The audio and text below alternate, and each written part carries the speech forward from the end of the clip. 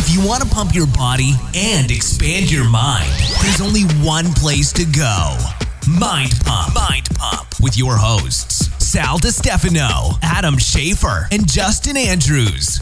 In this episode of Mind Pump, we answer fitness and health questions asked by listeners like you. Now, the way we go through this podcast is we actually start out with an introductory portion where we talk about current events, our lives, we mention our sponsors. After that portion, then we get into answering the fitness and health questions. So the first part was about 41 minutes. Here's what went down in the entire episode. We started out by talking about this workout book from India from the 1920s, and there's some incredible wisdom in it, and it came from somebody in our forum. Really, really cool. Then awesome. I talked about Organifi's new product, Balance. It's a probiotic packet that you add into your water and drink. And I also mentioned their other product called Move, which is a good natural anti-inflammatory product. I like them both. Of course, Organifi, one of our favorite supplement companies. All their products are organic. Here's how you get the Mind Pump discount. Go to Organifi.com. That's Organifi.com/Mind Pump and use the code Mind Pump for 20% off all of their products. Then we talked about the show called Upload on Amazon, and then another show called Hollywood on Netflix. Apparently, they're both really, really good. We talked about 24-hour fitness and some of the guidelines that they put forward as they reopen. And then we also talked about homeschooling and how parents are now having thoughts about possibly homeschooling their kids after all of this is over. Then we got into the fitness questions. Here's the first one. This person wants to know about alcohol and how it affects weight training. Like, is it good? Is it bad? Should I drink? Should I not drink? So we talk all about alcohol, and part of that conversation was talking about how to mitigate the negative effects of alcohol. One of the strategies was to not drink right before bed, and the other one was to use a product called ZBiotic. Now, ZBiotic is a bacteria that was actually engineered to produce an enzyme that breaks down the negative byproducts of alcohol metabolism. So some of the negative byproducts of alcohol metabolism are what can cause you to feel so crappy the next day. ZBiotics gets rid of that. It's actually extremely effective. We've all tested it ourselves, and they are one of our sponsors. And I'm telling you this much right now, try it for yourself. Drink a little bit, have some alcohol, see how you feel the day after. It's no joke. This stuff is breakthrough. Okay? Legit works. Now, we have a discount for you. Go to zbiotics.com. That's zbiotics.com/Mind Pump. And you'll get 10% off their 3-packs, 6-packs, 12-packs. So you get discounts on all of their products. The next question, this person's asking about our workout programs, MAPS Anabolic and MAPS Aesthetic, wants to know how to follow both of them. So we talk all about how to follow programs one after another. And then if you don't follow the programs, we give you advice on how you can create your own programs and move from one goal to another so your body doesn't plateau. The next question, this person says, hey, how can I turn the focus from how I look to how I feel? In other words, they want to be motivated by feeling healthy, being healthy, versus just their aesthetics or the reflection in the mirror. This is a very important transition, so we give our tips on that in that part of the episode. And then the last question, this person wants to know if they opened up our fridge and pantry, what would they see?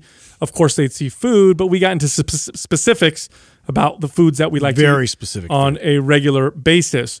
Also, there's only 4 days left for the 50% off No BS 6-pack formula sale. So the No BS 6-pack formula is an core and ab workout only. It's designed to develop the muscles of your core so that they're more visible even at higher body fat percentages. Now, with the 50% off discount, this entire program, again, it's a full workout, is only $28.50. That gives you access for life, okay? So there's 4 days left for this promotion. It ends on the 11th. Here's how you get the 50% off discount. Just go to nobs6pack.com. That's NOBS, the number 6, PACK.com, and use the code NOBS50 without a space. And don't forget, this program also has a full 30-day money-back guarantee. So act now. Again, you have 4 days left. You know what? Sometimes I love our forum. Yeah. Why? Our private forum. Sometimes I think it's annoying too. Sometimes with people on there like, come on, man, what are you doing? Dude, there's some gems in there. But a lot of times there's. Way to sell our forum. Huh? I know. Yeah. Well, hey. By the way, it's on sale right now. Yeah. Sometimes. But I do appreciate a lot of stuff about the forum. And one of the things that I really, really appreciate the most is that I get introduced to articles and studies and stuff that I don't think I would have found, which is one of the reasons why I follow so many groups on Facebook in the first place. It's like crowdsourcing awesome information. And somebody posted on there I always talk about old time strongmen and old time bodybuilders and how they worked out, back in the early 1900s or even late 1800s. And just for context, one of the reasons why, and this is for the audience, you guys didn't know this, I tell you guys this all the time. One of the reasons why I find those decades and eras so fascinating is because it was before steroids became widely used. They didn't have the technology we have now. They didn't have the equipment. They didn't have the training knowledge in terms of putting it all together, but they found things that really worked. Well, what you have is oftentimes, and this is what I found, because trust me, ever since I got into this space as a kid, I have obsessively consumed information in regards to fitness and health and fat loss, and especially muscle building. I mean, in the 90s, I subscribed to Muscle and Fitness, Flex Magazine, Iron Man, Muscle Media 2000, Muscle Mag. I had books from Robert Kennedy. Robert Kennedy wrote all these books. I had books from Arnold Schwarzenegger. Mike Menser. I mean, I read everything. I could actually. I'll take a picture later and I'll post it on my story. You can see all these old muscle building books, and you read them all, and you read a lot of the same information. And at some point, as I started getting older, I started saying, a lot of this information is coming from people that maybe are not a lot like me. Like, they're all genetically gifted, and I don't necessarily consider myself genetically gifted. I'm more of a classic, skinny, kind of ectomorph guy. But one thing they all have in common, especially because this was the 90s when I started doing this, they're all like on a lot of anabolic steroids. Yeah. Do anabolic steroids change the muscle building signal in the body? Of course. You take a lot of testosterone, you've got this loud hormonal signal telling you to build muscle. Could that potentially change your recommendations of what works and what doesn't work? And I thought it did. I thought, well, that makes a lot of sense. This was after being frustrated, by the way, for years of not seeing gains. Right. So I went in I started looking for old, muscle building wisdom. So I said to myself, I'm going to find what they said about building muscle before steroids, because those guys are more like me than the guys that I'm reading today are, right? It's pretty funny, like how parallel my pursuits were in a different direction. So it was more about the quality of movement and how, they were able to figure out how to move more effectively and to produce, more power and explosive ability and strength. And so I really dove back into all these old forgotten techniques and kettlebells and Indian clubs and mace belt, like gatas, and where various cultures had different techniques that they would bring in to prepare them for war. And I was just very fascinated by that, like how, back how they trained. Yeah, how they trained. That was so fascinating to me. Oh, I love, same here. So I get these old books and I start reading in them. And what do I read? I read some counter information, like all the information I was reading in the 90s and until I went and looked back, said do body part split routines, hammer the crap out of your body, go to failure on everything. Like, there was all that. That was all the information that I read. When I go back in these old books, and these guys like John Grimmick, Steve Reeves, even Eugene Sandow way back before. And by the way, they were impressive as hell. Like, John Grimmick had 19 inches. These guys were mostly natural or totally natural. Steroids were starting to get used in the 40s and 50s, but they were using doses that were like nothing compared to what they started using later on. And the doses really started taking off in the late 60s, 70s, and then they just didn't stop, right? So I read this stuff and I'm like, whoa, this is totally different. Let me apply this and see if it works. And sure enough, it does. So somebody in our forum knows I like talking about this stuff. Right. Mm-hmm. And they found a book called Muscle Control and Barbell Exercises from the 1920s from India. Wow. So this is India, right? So I saw this on the forum, and blown away by the way the guys look. Oh, dude, I would argue they look better than the pictures I've seen of guys over here in the U.S. in the 20s. Oh, dude. They look sick. A lot of people don't know this. India has a deep and rich old physical fitness culture. Yeah. They were the ones that trained a lot with the clubs and the kettlebell, and not the kettlebells, but the mace bells. Yeah. Gada. They had a wrestling culture. The great great Gama, I think his name was a wrestler from India who was undefeated for I don't know how many thousands of matches. And you see these pictures of these heavily muscled like Indian guys with the curly mustaches and all that stuff or whatever. Yeah. So this guy posts this book, and I'm looking at it, and check out the first paragraph and tell me if this is not. Remember, this was in 1920. Okay. This is the very first paragraph, and it's underneath the title, General Instructions. It says, always try to coax and not force your muscles to grow. Excessive and rapid exercise is harmful. Avoid overexertion and go ahead slowly and intelligently. A few repetitions correctly performed is of more benefit than any number done in a clumsy way. I mean, how awesome. Dude, wisdom. Is it? Look at this one. Individual training is better than classwork in a gymnasium. I mean, isn't this incredible? Yeah. This is so simple. Food is best. You can eat whatever you can digest, and remember that you should eat to live and not live to eat. Keep your stomach easy. I mean, it's such great, brilliant information. Just distilled all the way down to, the elements. Why do you think it fell out of favor because we just assume as consumers that because time has passed, that science has evolved, we're smarter today than we were in the 20s. The guys look more impressive, so there's your example of, we must know so much more, we must be so much further advanced, and the information that we're getting provided here in the 70s and 80s must just be way better than what was being provided in the 20s and 30s. Do you think that's what it is? What caused us to lose sight of that and then to buy into this? If you look at marketing, if you look at Steve Reeves and John Grimmick's routines that got them to champion level bodybuilders, very strong muscular guys. If you want, pause the podcast, Google John Grimmick, take a look at his picture and tell me that's not impressive. And again, remember, this was before the wide use of anabolic steroids. At most, the guy was using 5 milligrams of Dianabol a day, probably not, maybe natural most of his career, and he looks incredibly impressive. Look up their routines. You know what it looks like? This is what it looks like. 3 days a week, barbell squats, bench press, barbell rows, pull-ups, overhead press. So it looks basic. It doesn't look fancy, right? So I think part of it is after a while, you want to present like new and spectacular and novelty. You want to include all these machines. Mm-hmm. And then when you're on a lot of steroids, here's the deal. When you lift weights, there's an anabolic signal that gets sent. There's muscle protein. We can measure this with studies now, right? We can see that muscle protein synthesis spikes after 24 at about 24 to 72 hours. It starts to drop very quickly. But if you're on anabolic steroids, you get a signal that stays up all the time. So you can train your chest and beat the crap out of it and train it once a week for 20 sets, and you're okay. You're natural. You train it on Monday, even if it's sore for the whole week. You built muscle for 2 days, 3 days maybe, and then after that, stop building muscle. Maybe started adapting in the reverse.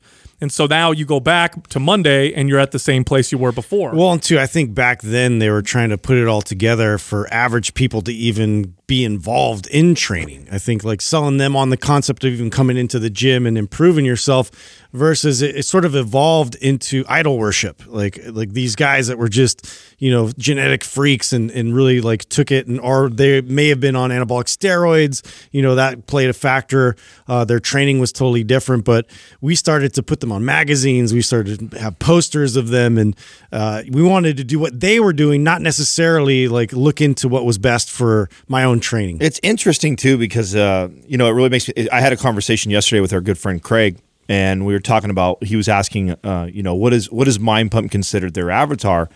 I said, there was something when we first moved into the space that we recognized right away was the advertising, the marketing, and the communication that was happening from either academia or even the fitness influencer was really targeting this 1% to 5% of the people, which were not the people that we were training. So I feel like that's what kind of happened in that bodybuilding era of the steroid era when it popped out. It's like, it's not that information is awful or wrong. It developed some champions. It developed some crazy, amazing physiques, but it really was speaking to a very small percentage of the population that were on anabolic steroids, that were training 7 days a week, double days, and crazy amounts of lifting in their whole life, and they were genetic freaks, right? So it's like this sliver of the population, but yet they are being put on these pedestals, and they are getting the platform to speak to the masses on all about nutrition, because they were what everybody was idolizing as, oh, they must have all the information. So it's really interesting when you think like we still are suffering from that as an industry. Totally. We still are the people that are leading the way and speaking about health and fitness and training are still talking to this very niche group. And, you know, I think that was something that we noticed right away when we got into podcasting, was when we looked at all the other people that were speaking about it. I go, you know what? Nobody is talking to the hundreds of clients that I've trained. Those are your normal, everyday people that have normal jobs and families, and their number one priority isn't the gym. It's everything else in their life, but they recognize that health and fitness is important, and they're trying to find out how to integrate it, and they're reading this shit in the magazines. And that's thinking, the frustrating part. They'd come in with all this information that they've heard, but none of it applies to them. Right. And we'd have to like take our time explaining that, really educate them what actually would work best for them. Oh yeah, it's I was on a podcast the other day, and they were asking me about HIIT cardio, and they're like, "Oh, the studies show that HIIT cardio burns more fat and this and that." I said, "Well, it depends on who's doing HIIT." And then she said, "What do you mean?" I said, "Well, if I'm working with the overstressed, poor sleeping, out of shape, average person, HIIT cardio is a terrible way." which is the majority. Right. And this was a big realization for me that really took me to the next level with my own personal training. When I realized that if you look at a scale, and on one end of the scale was the worst possible, athletic muscle building genetics possible, like you just terrible all genetics. And on the other end of the scale, you had the extreme mutant muscle building freaks who you probably see a picture of them as babies and they look like little bodybuilders. The vast majority of us are somewhere in the middle. Very, very, very few people are on the other ends of the spectrum. So I'll use another example. Okay, let's look at the spectrum of height. Genetics are, yes, in nutrition definitely plays a role in how tall we get, but genetics plays a very big role as well. On one end of the spectrum, you have people who are super, super, super tiny and super, super, super small, right? On the other end, you have people who are like 7 feet tall. Now, forget TV, forget media, forget, articles you may read or, NBA. Just walk around every day. Walk around. Think about your whole life of real life, not anything in media. How many people have you ever seen that are 7 feet tall in life, in real life, or 4 feet tall, or under 4 feet tall in real life? Right? I could literally think of twice a couple people. That's how much it stuck out. So you're probably, if you're listening to this podcast, you're probably not on those extremes. So you should train your body according to the advice that works best for most people, which is what we try to communicate. And all that other extreme stuff, if you apply it to yourself, we know what's going to end up happening. Not only are you not going to progress, you're going to probably regress or, at worst, hurt yourself. So this is the message that I think it's important to communicate. I came in the other day and saw a box from Organifi with your name on it only. What the hell did you get that Justin Is and I... Sal weaseling again? He does. No, I think he's He's like, you know what, you guys, you could just direct it like specifically to me. That would be great. No, they have a new product called Balance, and it's a probiotic. Oh, okay. It's a probiotic, and it comes in a powder. So you add it to your water, and you drink it. And I've been using it, and it's good. Organifi does such a good job with their products. You know what other one that I've started using recently that I haven't consistently used in the past?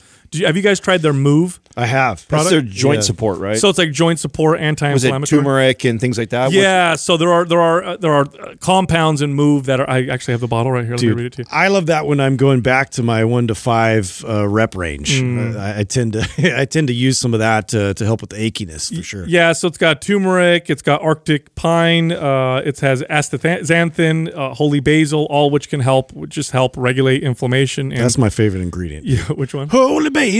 Now, Doug, do do you know if did this replace their old probiotic, or is this in addition to? It's just another way. Do you know? I think it's a replacement. Okay, so they got rid of the old probiotic, and then now. So did they just move it to a powdered form? Is that what the deal is, or has it got something else in it than the old one? It's moved because I love taking the old one. It also has prebiotics in there as well, which are like things that help feed the probiotics when you consume them. So I think it's a better product. Oh, yeah, I think okay. they improved upon the old product. So that's the deal that's going on. You know, I tell you what, Adam, it's hard to look at you with your mustache, bro. It's a little distracting. Bro, those are we were talking about genetics. I'm going to tell you right now, dude. Your mustache genetics put you at the extreme. I'm telling you, if you can grow it and then get some wax and kind of twist it a bit, like you'd be like an old school barber, like one of those old strongman I mean, guys. it's so full. There's there's no daylight in between it, and it covers it's pretty bushy. It covers your whole lip. Yeah. Did you do that yourself, or did you go? Yeah, no, I did it myself. I'm forced to, right? That's kind of what's been going on since I don't have the reason why I prefer to have my beard right now, but I have somebody who does all that lines it all up. I can't do it myself. So you went with the stash? Yeah. So, I was like, I need to shave. The beard was getting just out of control, and it starts to bother me when it gets too long. When it gets a little long, it starts to get itchy. You get food stuck in it. Look at mine. I dude. just don't. I'm letting it go now. Yeah, it looks good though. I like Justin's look right now. I like your short hair with your short beard. Right now. It's actually like the same length, and so I was like, I shaved my head and then I shaved the beard thing, and then I just let them grow together. So now, how do your girl? Because all of us look a little different than before. I mean, I look different too. I haven't gotten a haircut in months, so I look whatever, and my beard's out of control, and Justin's got his thing. And now, how are your girls responding to the new look? Honest. At first, like she was cool, but now it's kind of like, you know what? Like I'm looking forward to when you have hair again. Like she said that multiple. Oh, really? times. I like the look on you right now. Yeah, she's like, I would tell you if it was stupid. It's kind of Chia Pet like right now, you know, like it's in that fuzz phase, which I've never been a real fan of either, because it's just kind of like it turns into like a poof ball, you know. Yeah. No. What about you, Adam? Katrina likes it, dude. She likes the stash. Well, I think she likes the fantasy that she thinks she's sleeping with somebody different. That's what I think it is. Yeah, that's nice. I think that's what she feels. You could be the stranger tonight. Yeah, exactly. So I think it's the. So I get to hook up with the pervert. Tonight. You just need a solid trench coat. I rented one of those white vans the other day. Dude, Magnum PI. That's your mustache. Oh yeah. Pull up Magnum PI. That is your mustache right now. So did I tell you guys my dad won a competition in Hawaii? Okay, to look like Magnum PI. He looks just like him. So 90% of our audience has no idea who that is. I know. Look it up. Magnum PI was a totally popular show on TV. I think in the he was the 80s and 90s. I sent a picture to my client friend of mine and she sent back a picture of a famous picture of Burt Reynolds in the 70s where he's naked on a bear rug. Bro, you have a literal Magnum PI mustache. That was the look back in that era for sure. I'm trying to bring it back right now. I'm trying to bring it back. If you had the chest hair, you have a lot. Not like that. You need a little chest hair curling up over your shirt. Yeah, dude. The other day that was another part of it. The other day I was wrestling with my son, dude, and he had sweats on, so I'm kind of holding him down, messing with him, whatever, and his sweats came up a little bit, and I'm like, damn, boy, your legs are hairy. The kid's getting some hair on his body all of a sudden. I'm like, holy cow. Do you remember being a young boy, though, and you couldn't wait for that to happen? I remember girls teasing me because I didn't have very much hair on my legs when I was a kid, That just reminded me of, like, I wanted like facial hair so bad for a bit, because like one of my best friends, every boy does, he got right? it early. Yeah, he got it in like 6th grade. Like I was like, oh my god, and like he was getting attention from girls and stuff because he looked all like mature. So I actually like experimented. I was getting like peach fuzz and stuff, and so I actually put some dirt on there. No, you didn't, dude. I did. I put some dirt on my. This guy, of course he did. This is And the I guy was who like, hey. uses a Sharpie on his fucking head over. I tried it out. I walked in it a bit, and people saw right through it. Justin paints a mustache on his face. And he walks in. Jumps in a pool and it's all running. Yeah, it worked. No, I grew I grew first. So I remember out of all my cousins, I was the first one, like armpit hair and the whole deal, So, but then they progressed, and now I am like the least hairy Sicilian person I think on earth. So you were early then. You were early with facial hair and things. I was late with all that. I couldn't grow a beard, a stash, any of the stuff till late. I was a late bloomer. So I didn't start, and then even when it did, it was like all blotchy, and it was the worst. Couldn't put a full beard in. Dude, it was all patchy, and it was all started on my neck. It was the worst place. It's like, no beard, you don't want to grow that out. No beard, but all neck hair. Yeah. Well, what you do when you're younger is once it starts to come in, you're so excited that I got some face hair. That you start doing stupid stuff like what do they call it, the flavor saver, Yeah, it goes right here. Hey, I like that, dude. Oh, yeah. I rocked that for a while. I like that. Or of course, the 90s. What was the 90s facial hair things? The goatee, right? You gotta have the goatee or, or just the chin. I don't The like trail of tears. I've been this way since I was young. That I don't normally have a haircut, a look that I keep for very long. Like I had a buddy, I remember, like we were like in our late 20s, and he was still rocking that same bowl cut that we had when we were like in 8th grade. Wow. And I'm like, bro, change your fucking look up, dude.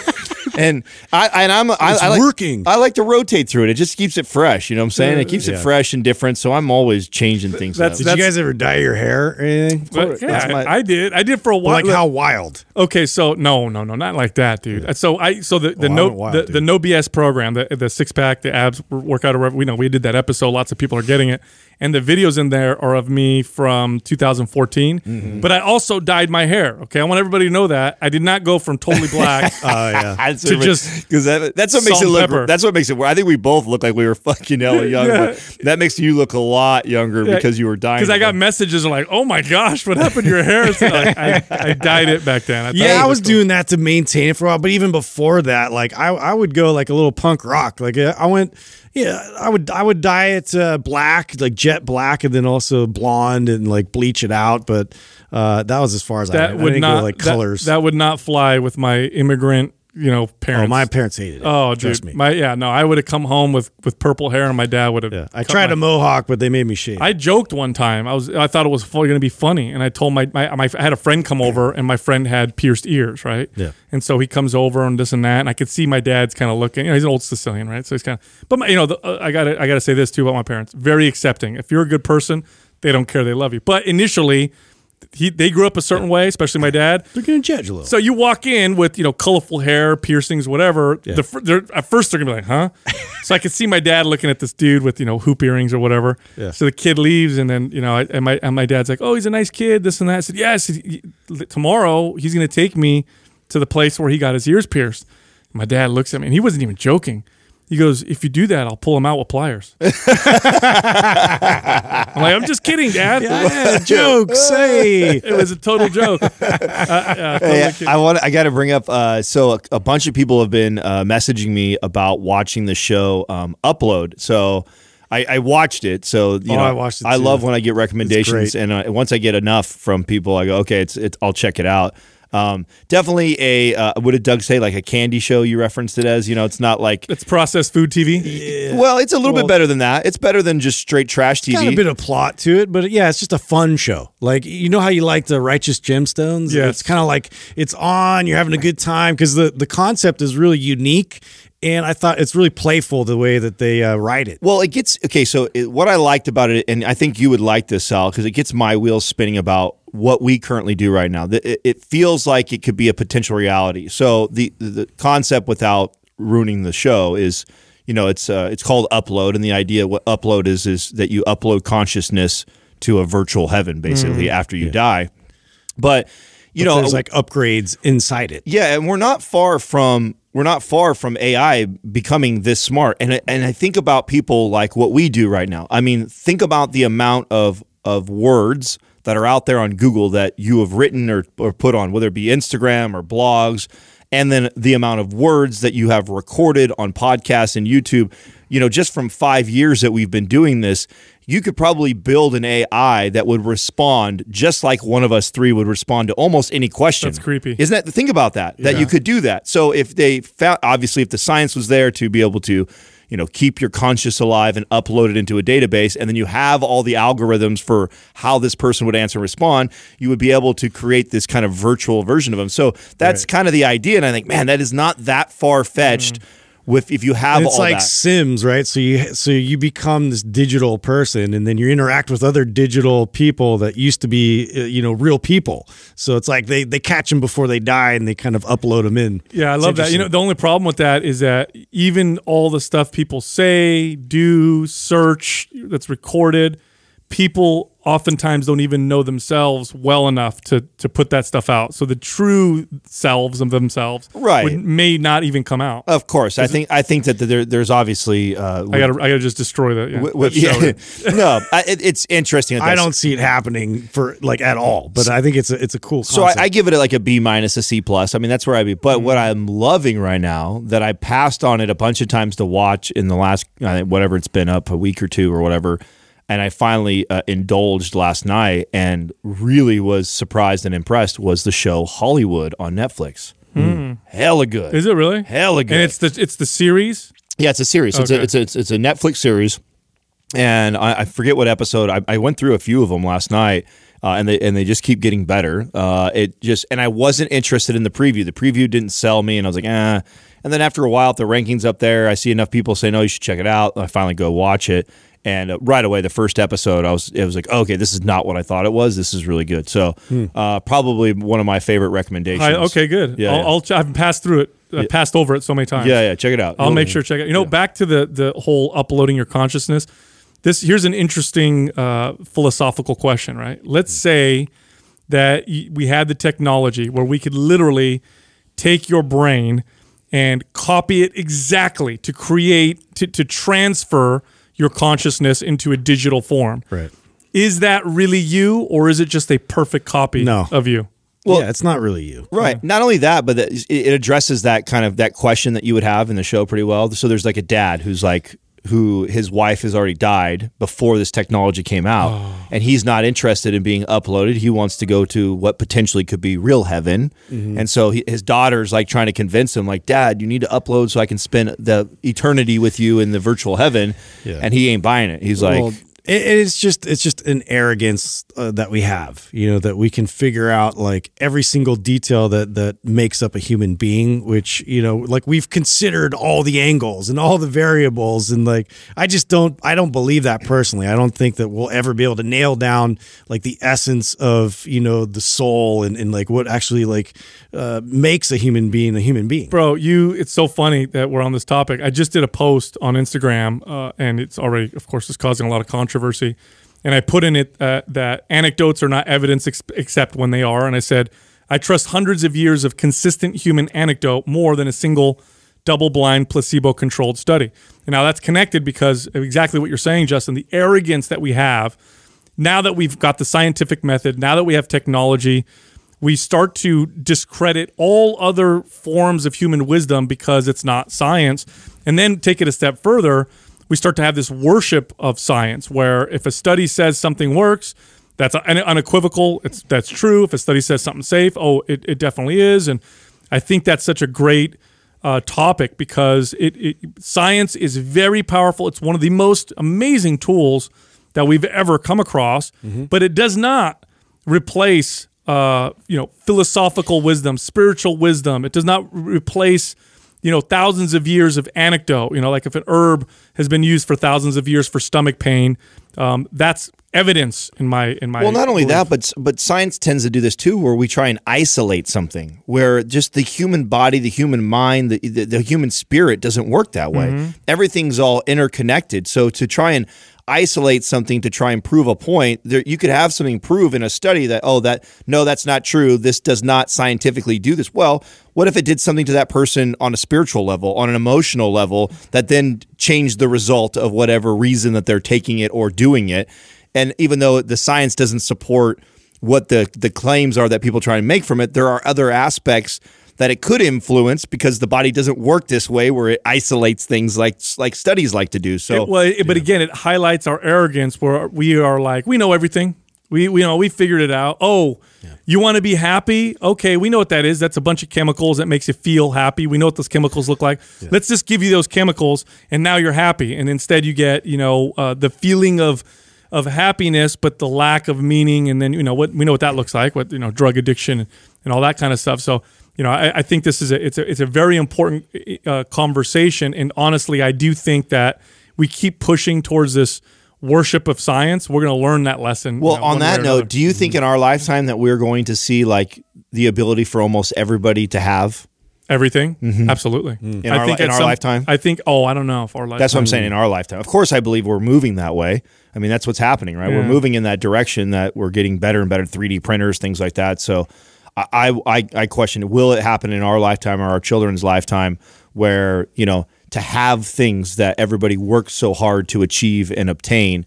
Will it be less of a big deal because everybody could pretty much have it? Oh, I think you will reach a point if we can make it this far. Well, we'll have everything, and then we're going to be left with now what? And why do I still feel this way? And what a scary.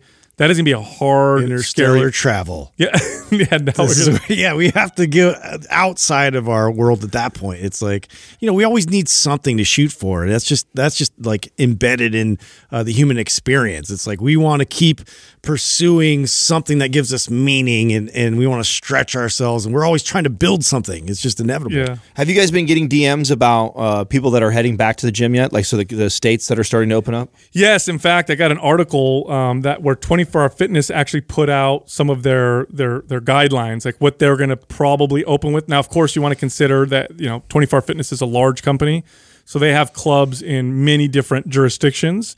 But generally speaking, they're going to do touch-free check-ins. There's going to be social distancing throughout all of the gyms with spacing indicators and more, and which probably will mean that they're going to close certain amenities. They're going to decommission certain amounts of cardio and strength equipment because the models are to fit X amount of pieces of machine in that model. But if they have to distance people, they're probably going to have to get rid of a lot of equipment or decommission it. Cover it and say, okay, you're going to be over here and you're going to be way over there. Mm-hmm. There's going to be lots of signs. They said personal training probably continued, but studio classes probably not, unless people can be widely distanced from each other. The clubs are going to be open for 60 minutes at a time and then close for 30 minutes after each 60 minutes to be deeply cleaned. God, that is crazy. That's going to kill. Yeah. That's going to totally kill them. It's going to put everybody on the hustle right when they get in there. You got to be super efficient in your workout. And then what about like taking your time when having a shower, like doing all these kinds of things? Well, all closed. Showers and stuff like that. All wet. Yeah, all wet areas. None are of closed. that's going to work. No sauna, no steam, no pool, no showers, just locker room. Now, think about it this way. Who are the only people that you can think of that are going to go to a gym that says it's open only at these hours, closed at these hours, so you have to show up at the hour if you want to get a full workout? You have to deal with the fact that things are spaced out. Who are the only people you can think of that are going to show up? Fanatical gym bro. That's it. Now, and how many of their members are that? Well, and what I'm curious about is how, because the way they're doing it to where it's organized is, I believe they have apps or ways to sign up for a time. Correct. So they, let's just say, based off the square footage and the spacing, they can allow, for argument's sake, 150 people in from hours 6 a.m. to 7 a.m. Mm-hmm. So they'll do a app or do some sort of a register ahead of time.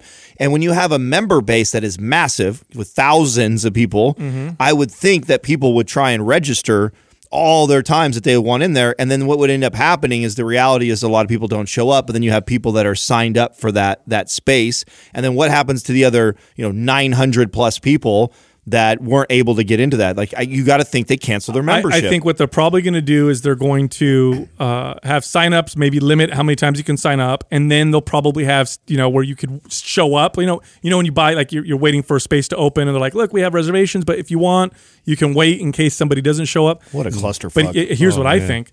I think if this continues to go, you're going to pay more for times and less for other times. Prime time. 4, 5, 6 o'clock at night when everybody's trying to work out, I would assume is probably going to be expensive. And if you want to work out at like noon or 9 a.m. or 10 a.m. when nobody's in the gym, then you're probably going to be what a headache though if you're running this, right? Like poor Mark. I mean, we talked about how he's each county is different, like the rules are, right. And then to put all these things in place for it to potentially be ripped right back down in 6 months or whatever. Think about the management when you're managing one of these gyms. How much of your time now is going to be dedicated to making sure social distancing, cleaning the gym. Oh, so many people showed up. Sorry, you can't come in. Oh, now we have some space. Like, that's a lot of time taken away from marketing, sales, training, development, all that other stuff that you need for successful. Trying to abide by all these rules will definitely shut down a lot of those efforts. Now, every day I go for like a long walk in my neighborhood, and a lot of people, we talked about this, have their garages open, and you see dads like woodworking and doing stuff. And I don't know if this is, when you buy like a car and it's a certain color or a model and you're like, I'm the only one that has it. And then you see it all the time. Yeah, so yeah. I don't know if I have that bias right now, but it seems like so many people now have these cool garage gyms. Yeah. I got all these people with their doors open. I walk by and I'm like peering in. I probably look like some creep, especially with the mustache. And I'm staring. You're in the bushes. Yeah, like looking into people's garages and You're shit like that. sawing. So walking Yeah. by, I forget. I'm like, God, I probably don't. Honey, take the kids inside. Yeah. Some weird mustache guy staring in our You guys garage. barbecuing? Yeah. There's the mustachioed guy. Yeah, so I don't know if it's my own bias because we've been talking about it. We know that the increase of at-home gyms. I don't know if those people had those gyms in their garage, a year ago, and I just happened to see it for the first time. But it seems like so many more people are training inside their home or their backyard or whatever now. So it's going to be interesting how people just keep doing that. Dude, the equipment has been so scarce. I've seen people actually make out of wood like squat racks, and they've tried to like I've seen fashion things. pull-up bars done now with 2x4s. I would never even have thought to do that. And kudos to you for being inventive, but it's like, come on, like it's just crazy to me that it's so scarce right now. Oh, this is such a weird time. I read a story of a lady who owned a hair salon, and she opened it. The cops came and said somebody ratted her out, which is, I think you're a piece of shit. But anyway, she had to close it because they said you can't have any of these non-essential businesses open. And she's like, I have kids. I'm not able to pay my bills. I have other people in here who pay to use the space so that they could cut people's hair or whatever. Mm-hmm. They have kids. We're not able to pay our mortgages. Some of these people are not eating dinner so they could give food to their kids. She's like, I'm sorry, I'm staying open. Yeah. And so they sent her to jail. Well, she went to court, and believe it or not, in all places, Texas. Okay, so I was just going to bring up a Texas. So someone in our forum, Rance, he went to a gym just the other morning, I guess, that opened up even though they're not supposed to, and he said that cops were in there chasing everybody out. Yeah, dude. This is a weird time because I get it, but you got to be very careful because. I mean, how can you throw someone in jail who they're not stealing? What they're trying to do is support and pay for and take care of their family. And the people going to see her and her herself, they're the ones willingly taking their own lives at risk. And I get the whole we don't want it to spread around the community, but man, that's a weird, difficult position. And to be weren't in. we releasing prisoners too here in California? They're releasing sex offenders and shit. I saw your meme about that. Oh my God! Talk about a backwards. Oh, and by the idea. way, three of the sex offenders that they got released, each one of them went back because they either did something else terrible crime because they released them. Oh, no way. Yes. What, Yeah. Did you see the thread that I was in on our forum, going back and forth with somebody who's in real estate that was saying that the claims that are going around about real estate being hurt right now and stuff isn't true? And I was trying to say that that's what I'm most interested to watch because of all the forgiveness on the mortgages and the moratorium on foreclosures. Sure. And he was like debating with me that that's just the small or the small handful of states that have those things going on, like California. I'm like, California is like fucking our economy is bigger than most countries. Yeah. So if we go down, the whole country gets hurt, bro. You know what I'm saying? And that's the 30, just so you know, that's the 31st of this month. So the 31st of this month, they pull that moratorium. Wow. So as of right now, there's tons of people that are not paying rent and not paying mortgages, and we're not seeing the repercussions of that yet. Now, you can see small indicators, what we've been watching with Redfin and Zillow. We're seeing the houses like just get priced more aggressive, and more of them hitting the market. But man, watch what happens at the end of this month when they pull that moratorium, and all the people that own a lot of these houses that haven't been collecting their rent from renters that aren't paying start kicking all these people out. There's over 30 million jobless claims. 30 million. Yeah, over 30 million, and it keeps climbing. It's getting crazy. I was having a conversation. That's higher than Great Depression numbers, right? Percentage wise. Yeah, I don't know if it is more percentage wise, but it's the highest we've ever. I think that we've recorded. Now during the Great Depression, they didn't record necessarily numbers and stuff. They're all estimates. But I think since we really started paying attention to the numbers, I think it's one of the highest ever that we've ever experienced. Do you know that, Doug? Are you looking the stats up right now on that? I thought I heard that. I thought I heard that we were on pace right now, percentage-wise. Obviously, a lot more people today than there was. Yeah. And the difference is that was caused by terrible market signals. This is caused by laws. Yeah. And there's a virus that's out there, but most of it's been caused by laws that say, you can't open. It's funny. I was having this conversation with a friend of mine who is also a son of immigrants, and we were talking about. So I watched. There's that Milton Friedman series, Free to Choose, and every once in a while I'll watch it. And there was, I think it was the second episode. By the way, if you're into this kind of stuff, it's an old series, but it's on YouTube and it's absolutely brilliant. And there was a one of the episodes was showing all the immigrants that were coming in, out in the early, 1900s. And I'm watching that, and I'm remembering that in those days there were no laws of immigration laws. Like if you came here, you were here and you were on your own, but you were free to build your life and do what you wanted. And most of the immigrants came from Europe. And it's funny, I was talking with my friend, and he goes, when I bring that up to people say, oh, they were all Europeans. That's why it worked so well and everybody got along. And I'm like, this is the stupidest thing I ever heard. Europe, especially back then, each country was they went to war. It was world wars 2 times amongst European nations. So to assume that just because, Germans, Italians, and Irish are coming, oh, they're all European, therefore they're all going to get along, that's the stupidest thing I ever heard. The reason why they all got along is because all of them had the same idea when they came here, which was, you don't bother me, I don't bother you. I value the freedom to pursue my interests. And if we work together, great. And if not, then we leave each other alone. And that's what made it work. And so there's still that I think a little bit of that vein left in this country, which is why I think you see people protesting and saying, hey, I want to take that risk and I want to be open. Now, are you and Justin both is it still homeschooling right now? What's going on with that? Yeah. They're not opening till the end of till next year. And when is school in for you guys, and what's that looking like? I'm pretty sure it's in August, the mid-August is when they're going to reopen the schools and kind of bring everybody back, as far as we know.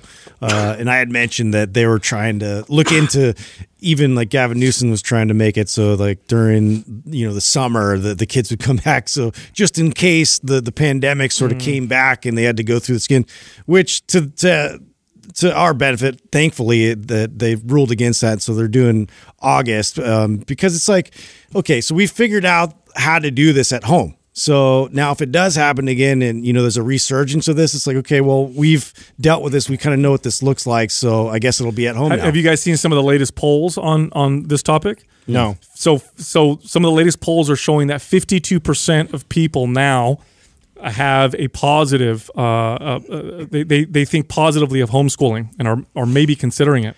Yeah. So this situation could very much cause way more parents to say, you know what? I could see that. I prefer homeschooling to the system where I send them to I think it's bumpy at first, right? Just like anything. I mean, it's creating and establishing what that looks like with the ritual of I'm getting up, I'm productive in between these hours. They have enough, free time here. Like you have to kind of feel that out between whoever's whoever's watching the kids and what the kids are, how they stay focused. Now, you both have had a good experience though with your schools, as far as because I would think that would make a big difference as a parent right now is, do you have a good school system that's providing direction and support for you guys versus maybe some that don't? I don't know. Have you heard any of your friends or any other people that may not be experiencing, because you guys seem to have worked out a system and you like. Yeah, I don't think, what I don't think is I don't think you're going to see more people homeschool than send kids to school, but you're going to see a larger percentage than you maybe have before. I mean, the poll literally says. Well, isn't that what that would mean? No, more than they did before. So let's say 5% of kids are being homeschooled before this happened. Okay. You're probably going to see it go up pretty significantly. Like the poll actually says that 52% of parents now have a more favorable opinion of homeschooling. That's a very, very big jump. I was having this conversation with my son. We were going on a walk, and he's like, he goes, the school system's kind of not smart. I said, what do you mean? He goes, well, why? It's exposing a lot, isn't it? He goes, I get when they teach you all these general things, but after a certain point, he goes, the modern, and this makes me, my kid talks like this. I want to cry, He goes, the modern workforce is very, very heavily based around specialization. Like most people's jobs don't include doing a lot of different things. He said most jobs are you do one or two things really, really well. Mm-hmm. He goes, it makes no sense. He said what they should do is if a kid is good at like math and science and he learns like really, kind of some basic history and stuff like, why don't they devote all their time on math and science, since that's what the modern workforce looks like, or whatever. And I said, yeah. I said, you're totally right. That makes way too much sense. Yeah, and that's homeschooling. There are ways you could do that, where you focus your child's education on what you see their talents and their interests are, and you probably reproduce. Well, Domenico for president 2050. Yeah, right. Yeah. Unlikely. Not with my big mouth.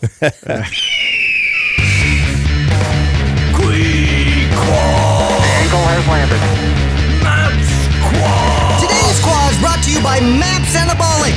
If you're looking to maximize your overall muscle and strength, MAPS Anabolic is the perfect place to start. With a full 30-day money-back guarantee, there is absolutely zero risk. So what are you waiting for? Go to mindpumpmedia.com and get started today. It's the motherfucking Quad. Eagle has landed.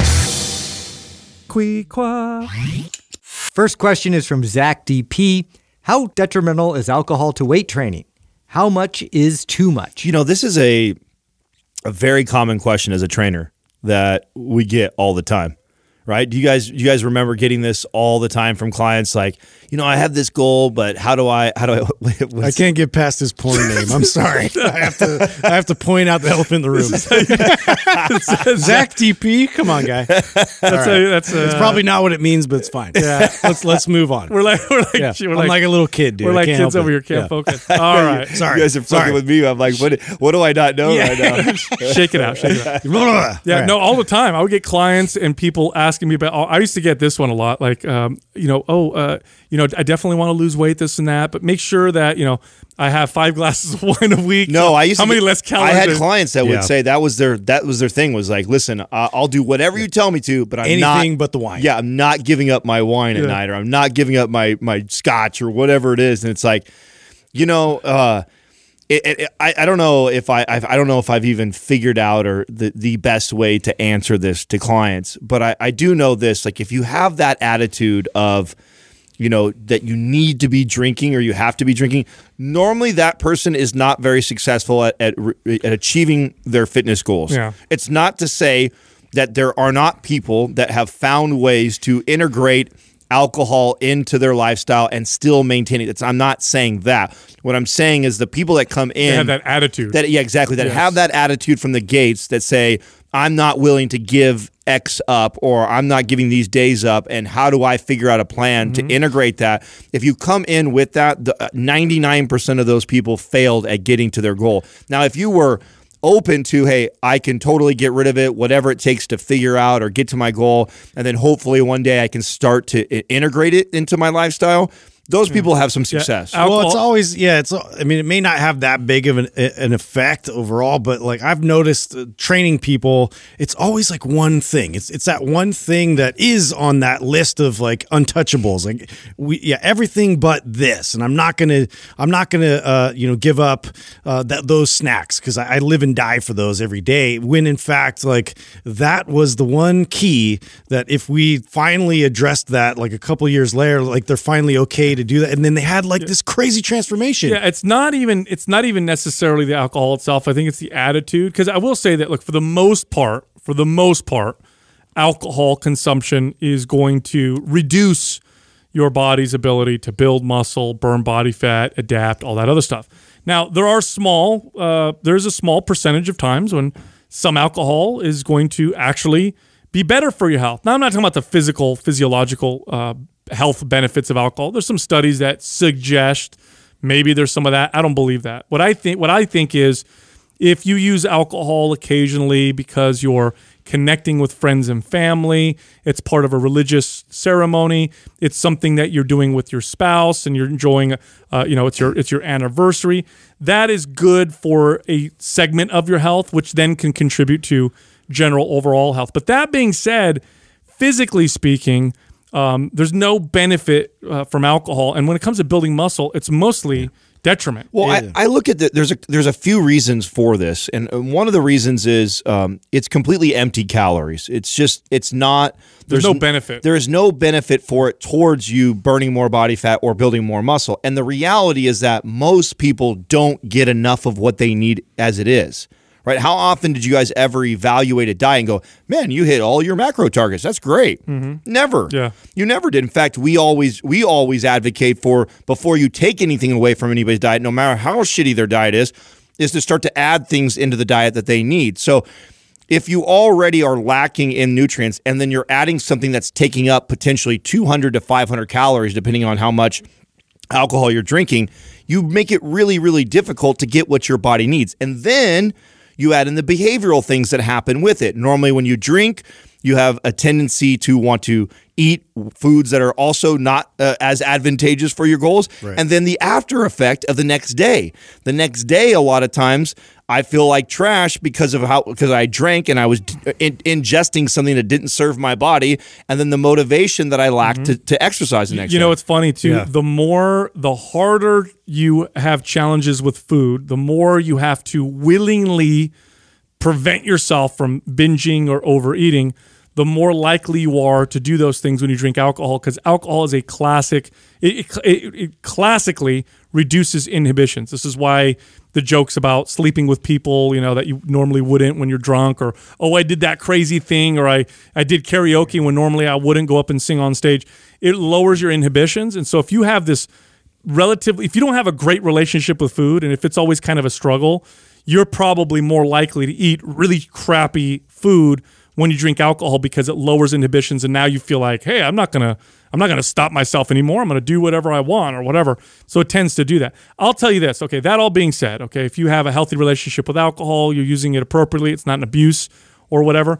One thing you could do is you can really mitigate a lot of the negative effects from it by kind of manipulating how you use it. And one of the biggest things you could do, one of the most important things you could do, is not drink late at night.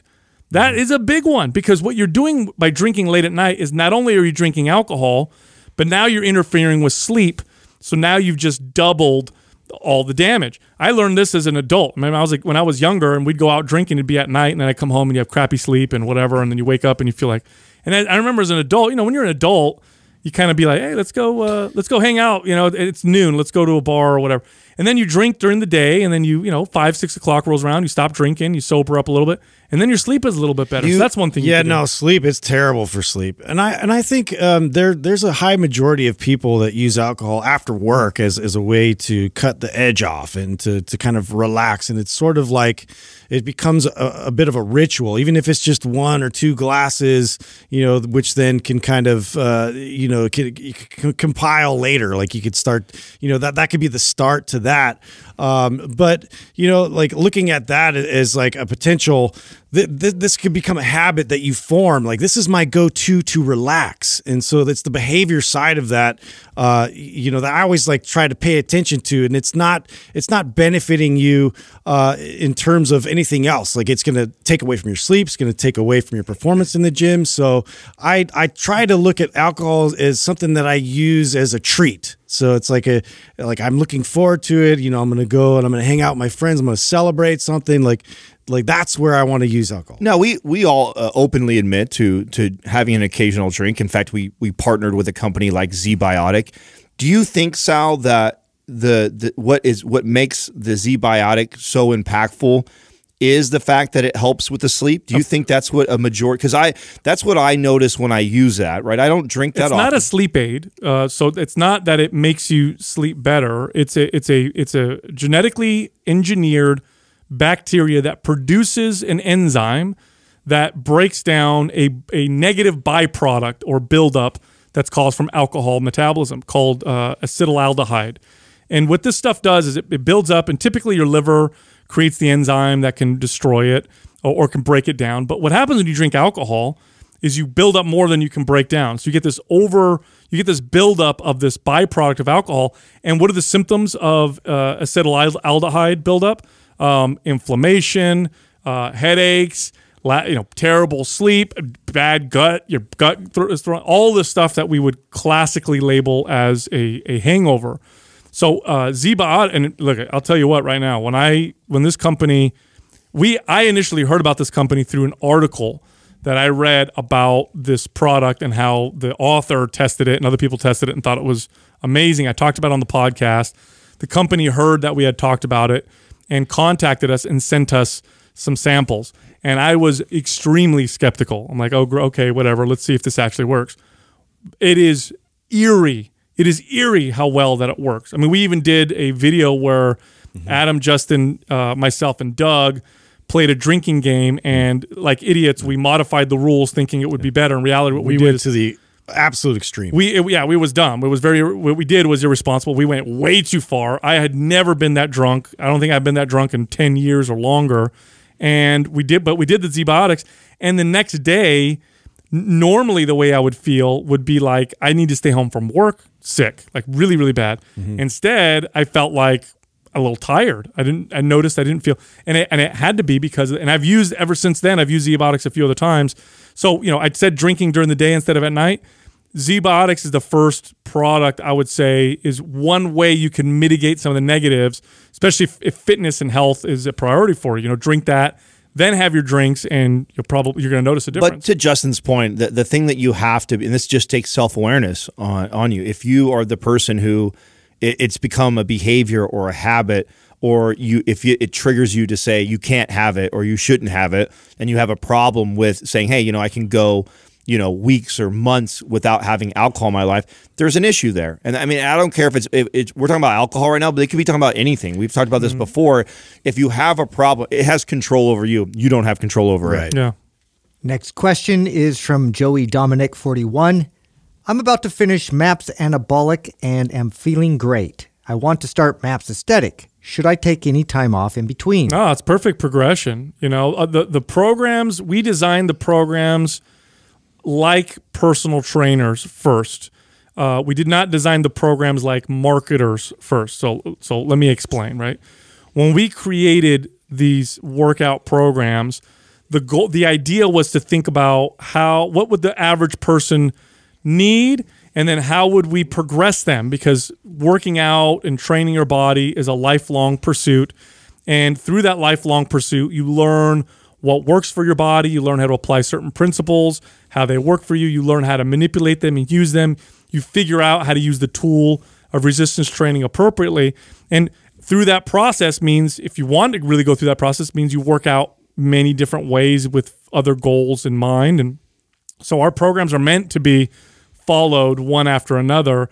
MAPS Anabolic is a very good foundational strength and muscle building program. Like, it's a very, very good, solid foundational program for strength and for muscle building.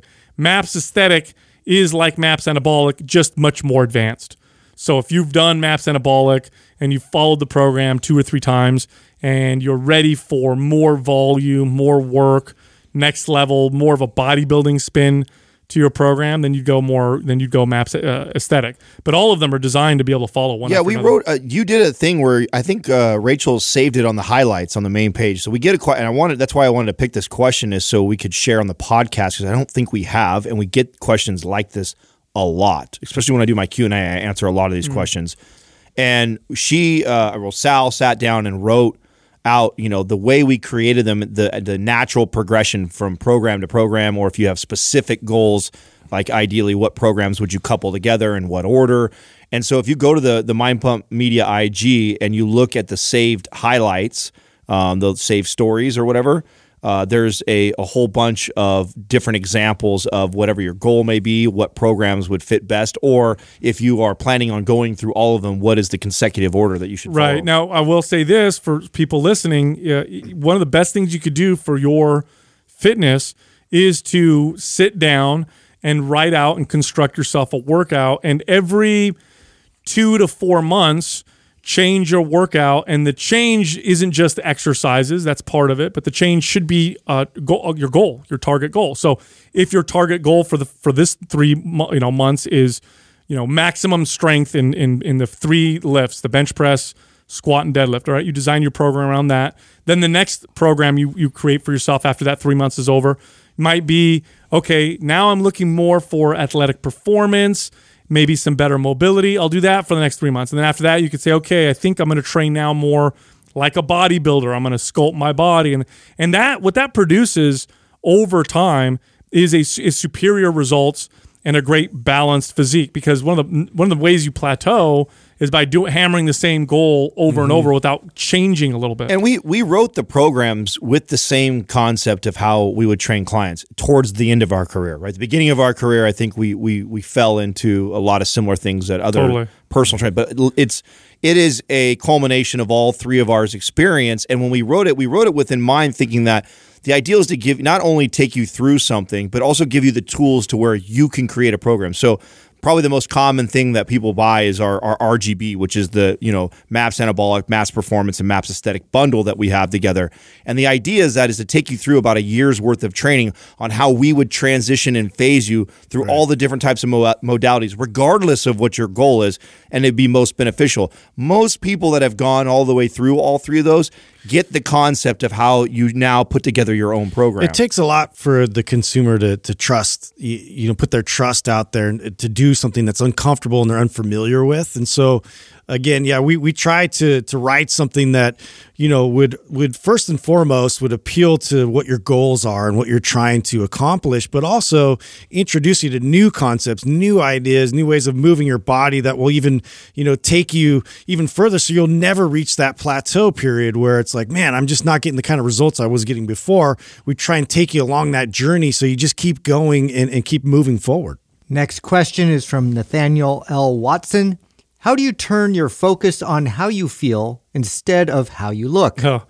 Well, there's two ways that this will happen for you. So if you are very, very, very focused on how you look, and that's really your main driver, throw away the mirror for working out, and that's your main driver for working out, you're not going to move out of that space unless you're forced to. So what I mean by that is your health suffers.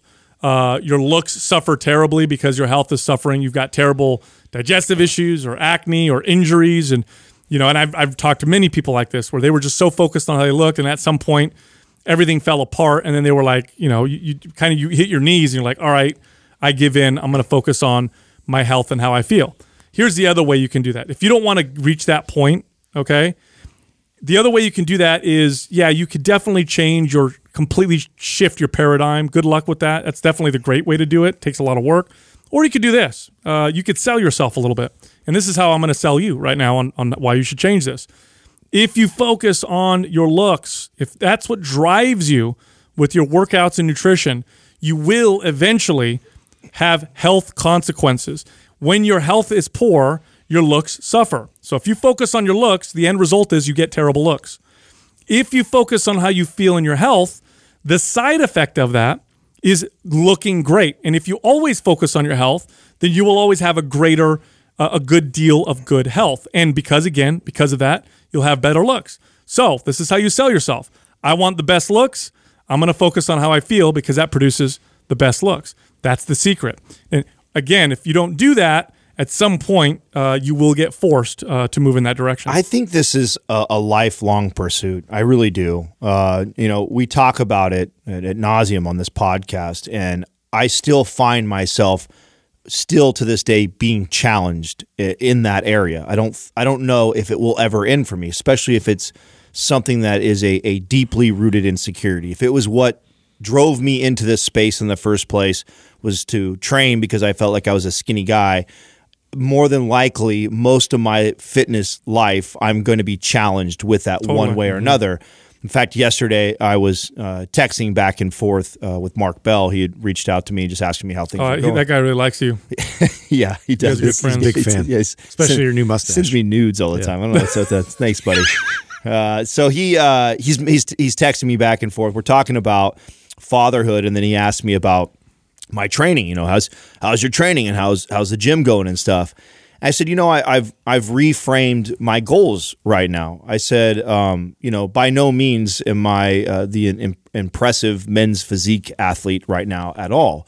And I know that part of that process, I know I'm directly challenging my own insecurities to do that. And I said to him, right now it's about having energy to, when I come home, to be able to play with my son, to have good rest as much as I possibly can, to feel mobile so that I don't my back doesn't give out on me when I'm holding him or when I'm down low playing with him. So I've focused on those things right now. So I said on a bad week, I may get 1 or 2 like strength training sessions, but coupled with 2 or 3 days of mobility and tons of long walks right now that I spend with Katrina and Max. And I mean, I can't tell you how good I feel about my overall health right now and my relationship with my partner, my son, all these other aspects that I think are important when you talk about your overall health journey. But when you look at me, I don't look anywhere impressive. In fact, the average person that, may have dropped in on my Instagram a couple of years ago, then drops in now would go, oh my God, what's happened to Adam? Or he's fallen off. And it's like, no, I've shifted my focus of a look, and it's more about other aspects of my journey. But it doesn't mean that that's not challenging. I mean, it's still something that I have, and part of me doing that is letting go of that and challenging those versus trying to hold on to, oh my God, I used to look this way, or throwing back pictures of what I used to look like on posting on Instagram to make myself feel better about myself. It's like, no, instead I'm going to embrace the physique that I have right now, because by no means is it bad. It's just that it's my insecurities that make me think that way, because it's still as healthy or healthier today than it was 5 years ago. We've just seen what that mentality does. It ends up being that on the wagon, off the wagon vicious cycle that you tend to go through, because it's really hard to live up to 20-year-old me. I just can't. I would love to go back and have that same physique and those abilities and that that strength and all those attributes that I looked back fondly at. But to be able to focus on new things, I mean, it is hard. It's something that you have to constantly just focus on one aspect of that and try to adopt that going forward and make that become something that you do so frequently. It becomes part of your lifestyle. And I mean, it's pretty cliche to say that, but it has to be that. It has to be something that you incorporate into, this is what I do now forever. It's not something that, I want to just hustle to get there and then back off and then hustle. And then once I get there, look at me. But guess what? You look at me and then what? You go right back to old patterns and you start this whole thing all up again. So to be able to just incorporate one thing at a time, add on to that with once you build off of that, is so much of a better strategy. Yeah, it's a long-term strategy. Yeah, when I think of overall health, there's so many things that encompass that. And there's going to be times, and here's the thing too. I don't think that it's fair or right to demonize wanting to look good. If you want to look good and be ripped and fit, I don't think that there's some value to that. Right. I don't think there's anything necessarily wrong with that. You just have to be careful. Celebrate it. You just have to be careful not to identify with that, right? Because it's only one part of the whole big picture. It's also a road to destruction if you're obsessed with that, and that becomes your own. And what's funny about this is that, and I remember learning this years ago. I went to my first physique, bikini competitor competition years ago. I had a friend that was competing in it, and he was a natural bodybuilder.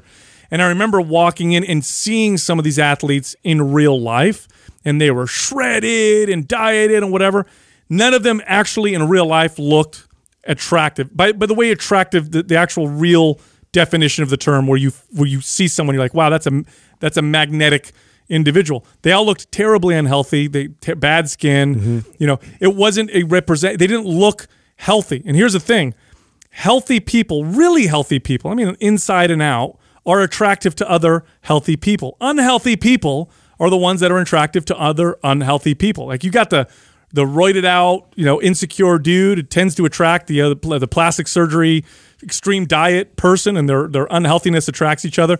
Real attractiveness comes from being truly healthy, okay? And that's a good lifelong pursuit, because I'm going to tell you something right now. I don't care who you are. You're going to get older. If you're lucky, you're going to get older one day, and it's all going to fall apart anyway. So either you learn the lesson now or you learn the hard lesson later on, but at some point you're going to learn this lesson. Next question is from KJ Biggs.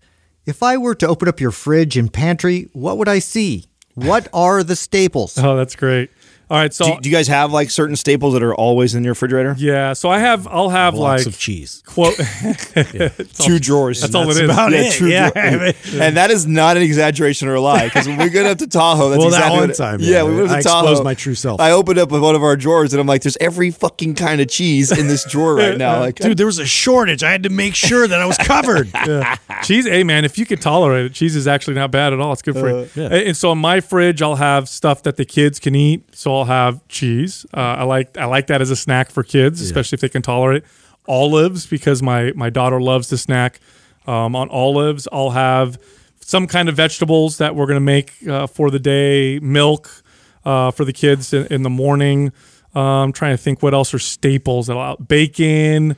I'll have meat that's been defrosted that'll probably be made for that day, or fish or something like that. What else is a staple in the fridge? Not pantry. I'll have cans of tuna fish. That's a good, easy source of protein. We'll have all the spices and stuff that you can use. We'll have some lemons. Typically, I'll use those in cooking. Maybe some fruit, some fresh fruit will be in there. And rarely will we have something that would be like a cookie mix or something that we're going to make cookies with the kids or something like that. Yeah, I mean, pretty similar. We have like our freezer is filled with meat like constantly, and then you go to defrost whatever is going to be, dinner that night. We'll put it in the fridge or on the counter. And besides that, I mean, it's cheese, it's deli meat, it's like yogurts too. So we'll do some fun. Greek yogurt is a good snack and stuff like that for the kids. And other than that, for the most part, we try and get a lot of the freshness. This is one thing I really respect about Courtney and like her cooking. She really tries to maintain as much fresh produce as possible, and so we do this. I always forget the name of it, by the way, but it's like this community thing where you get a box of vegetables and fruit from a local farmer. And so we go pick that up the beginning of the week, and we try and use it all up before it all rots right in front of us. So that's been a great, addition to all of our diets for sure. So I'll take you through my refrigerator, And we have a lot of Magic Spoon. yes, shelf by shelf, because I would say it looks pretty similar to what it is right now, is what it normally always is. The top shelf is the different types of milk, like so almond milk and coconut milk, next to Max's milk, breast milk. So that's Don't mix them up. Yeah, yeah. So that's the top shelf. Then underneath that is normally a bunch of things of Tupperware, which is always leftovers. We always tend to cook in bulk, and next to that is all of Max's food. So Katrina, when she meal preps for us, she meal preps also for Max's food, all his mixes for the week, and that's normally things like broccoli and broccoli and blueberries. I think was yesterday, and avocado and chicken, and she blends it all up and makes his baby food. So that's next to that.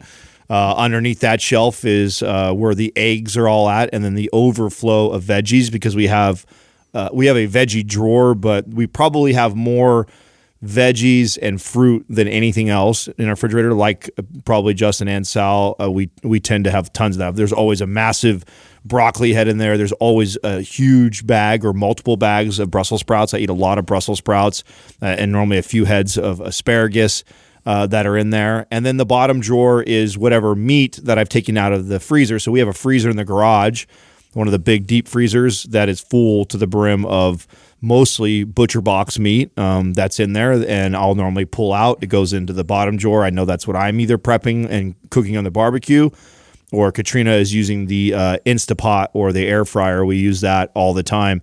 And then as far as pantry stuff, we really don't have a lot of boxed can type foods. Like Justin, I have my Magic Spoon is on the counter. That's my one treat.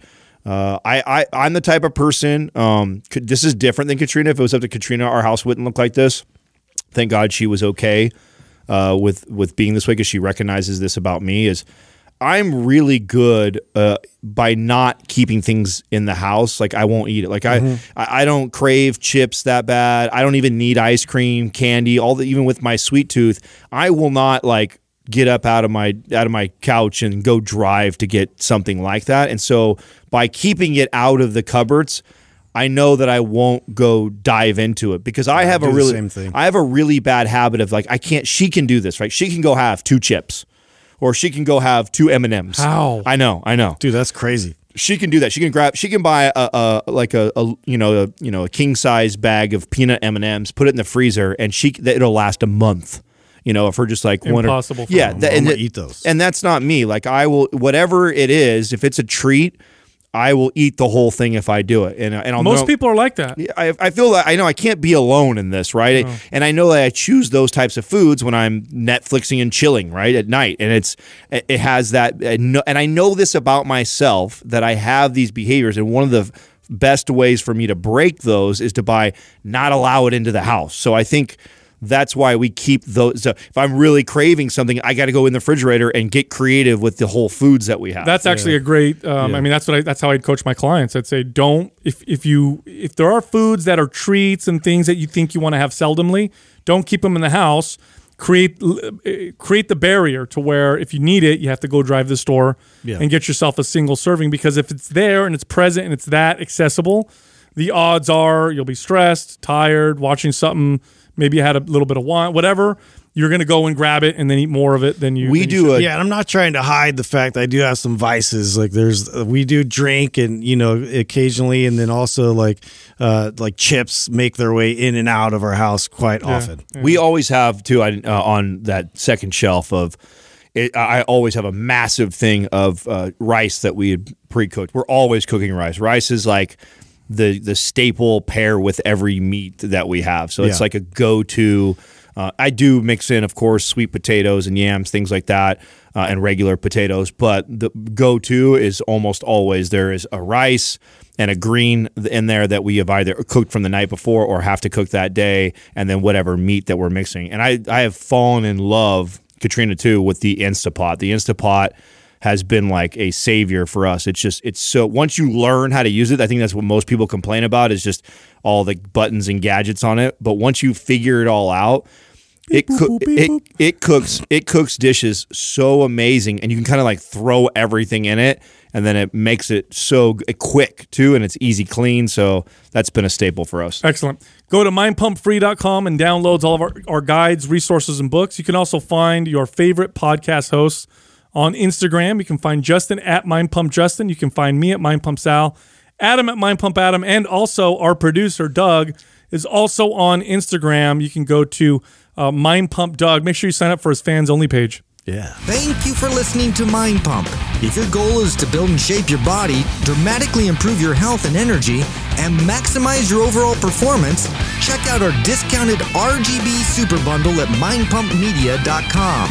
The RGB Super Bundle includes MAPS Anabolic, MAPS Performance, and MAPS Aesthetic.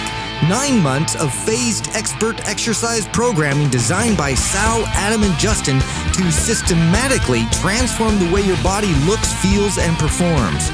With detailed workout blueprints and over 200 videos, the RGB Super Bundle is like having Sal, Adam, and Justin as your own personal trainers, but at a fraction of the price.